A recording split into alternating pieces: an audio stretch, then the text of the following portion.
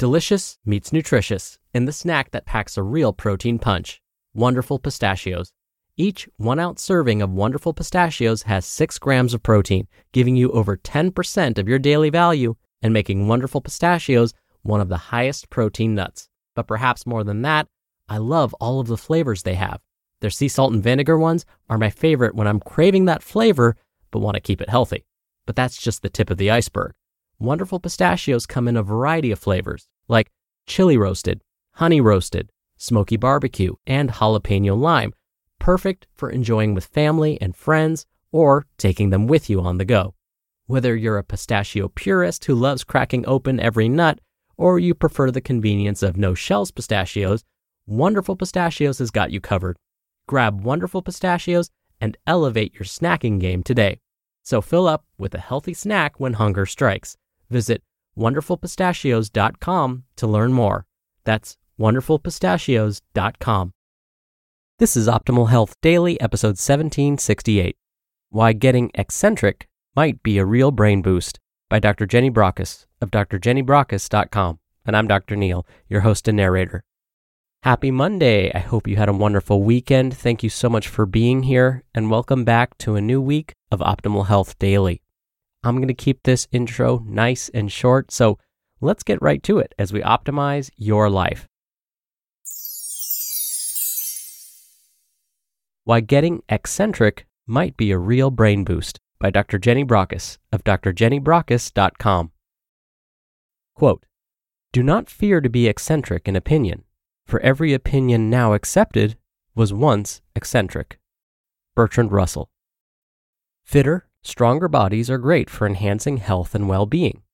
It's also understood that exercise primes the brain for better performance through increased cerebral blood flow, the effect of higher levels of insulin-like growth factor 1, and brain-derived neurotrophic factor that promote better neuronal health and function, neurogenesis, or the production of new neurons, better mood, and improved executive function. Little wonder that any brain fitness program includes the recommendation of doing enough physical activity. While the gold standard is for a minimum of 150 minutes of aerobic exercise a week, that's the huffy-puffy sort of exercise like running, cycling, or swimming, there is growing evidence for including a couple of strength or resistance training sessions each week to improve brain performance. The SMART trial found that improvement in cognitive function was related to muscle strength gains in a group of adults with diagnosed mild cognitive impairment. What if exercise was prescribed as medicine to optimize cognitive performance, brain health, and improved muscle strength? Hot off the press, new research from the University of Sydney has shown strength training also has other significant health benefits. In this study of over 80,000 people, those who undertook strength training had a 23% reduction in premature death from any cause, and a 31% reduction in cancer-related death. But if the thought of lifting weights puts you off because you're not into bodybuilding and big muscles, don't worry, that's not a requirement. And if you're like me and find push-ups excruciatingly difficult, fear not, because there's one form of strength training you may be less familiar with that's less demanding on the body, but has similar, if not better, beneficial effects for improving muscle strength and bone density, lowering blood pressure, improving insulin sensitivity, and blood lipid profiles. And possibly something else: reducing the risk of cognitive decline. In 2016, I became involved with the Stay Sharp program, a community initiative that provides a 12-week course aimed at keeping healthy aging seniors healthy, both physically, mentally, and cognitively.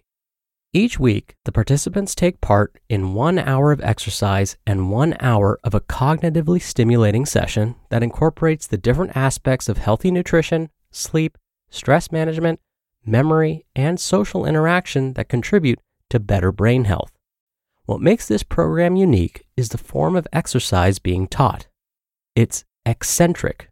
No, this isn't about the ministry of silly walks or behaving eccentrically. Eccentric exercise is different because we're used to exercising in a concentric fashion. In eccentric exercise, the movement works on stretching out the muscles against resistance. For example, in a biceps curl, using a dumbbell, the concentric way of exercise is to bend the arm up towards the body. In the eccentric version, it's about straightening the arm from the bent position. The reason eccentric exercise is being used in the Stay Sharp program is because Professor Ken Nosaka, one of the world's leading researchers in eccentric exercise, is keen to find out whether eccentric exercise might help prevent cognitive decline because it's more cognitively demanding. You do have to concentrate on what you're doing.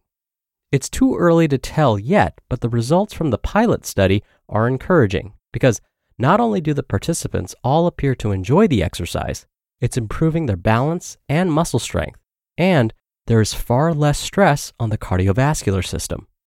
Eccentric exercise isn't just for the elderly. Folks have been using it for eons. Professor Nosaka believes it's beneficial at all ages, including childhood. Try these eccentric exercises at home or work. 1. Take the stairs. Here, it's about walking down the stairs. If you're on the 15th floor and the thought of walking down 15 flights is too much, why not walk the first 5 and then take the elevator down to the ground floor? Or do the whole lot if you're so inclined. And 2, sit down slowly. When taking your seat, control your descent onto the seat rather than just flopping down. What you do need to know about eccentric exercise is it can feel as if you're not working hard enough because your heart rate doesn't go up as much. That's normal, and 8 to 10 repetitions of each exercise is plenty. The one thing you'll notice when undertaking eccentric exercise for the first time is the higher degree of muscle soreness a day or 2 later. You have been warned. That's why it's recommended you allow a couple of days for rest and recovery before undertaking a second session. The ideal combination is to undertake a daily session of some form of aerobic activity and a couple of eccentric or other strength training sessions during the week. Brains flourish when we move more, and you don't need a gym membership or fancy Lycra pants to enjoy the benefits. If thinking well and staying healthy is on your agenda to keep you at the top of your game, it's time to rethink our approach to exercise and enjoy being a little more eccentric. You just listened to the post titled, Why Getting Eccentric Might Be a Real Brain Boost by Dr. Jenny Brockis of drjennybrockis.com. When you're hiring, it feels amazing to finally close out a job search. But what if you could get rid of the search and just match? You can with Indeed. Indeed is your matching and hiring platform with over 350 million global monthly visitors and a matching engine that helps you find quality candidates fast. Ditch the busy work. Use Indeed for scheduling, screening, and messaging. 93% of employers agree Indeed delivers the highest quality matches compared to other job sites. One of the things I love about Indeed is that it filters out incompatible applicants. So when you're hiring, the process is much faster and you only have to consider applicants that are already likely to be a great fit. And listeners of this show will get a $75 sponsored job credit to get your jobs more visibility at Indeed.com/health. Just go to Indeed.com/health right now and support our show by saying you heard about Indeed on this podcast. Indeed.com/health. Terms and conditions apply. Need to hire? You need Indeed. Dr. Neal here for my commentary. Even if you're not that worried about cognitive decline and brain boosting, although I would be surprised if you don't care about this at all, these type of eccentric exercises are great to incorporate if you just want to mix up your workout. So, say you've been performing the same squats, push-ups, pull-ups, barbell, or dumbbell exercises for a while. Instead of performing them in the same ways you have been, consider incorporating eccentric training. Here's an example. Say you're performing again a biceps curl. You would lift the dumbbell or barbell as you normally would. But when you lower the weight back down, do it slowly. Instead of just dropping the weight back down to the resting position, which we usually do, count to 3 slowly while lowering the weight.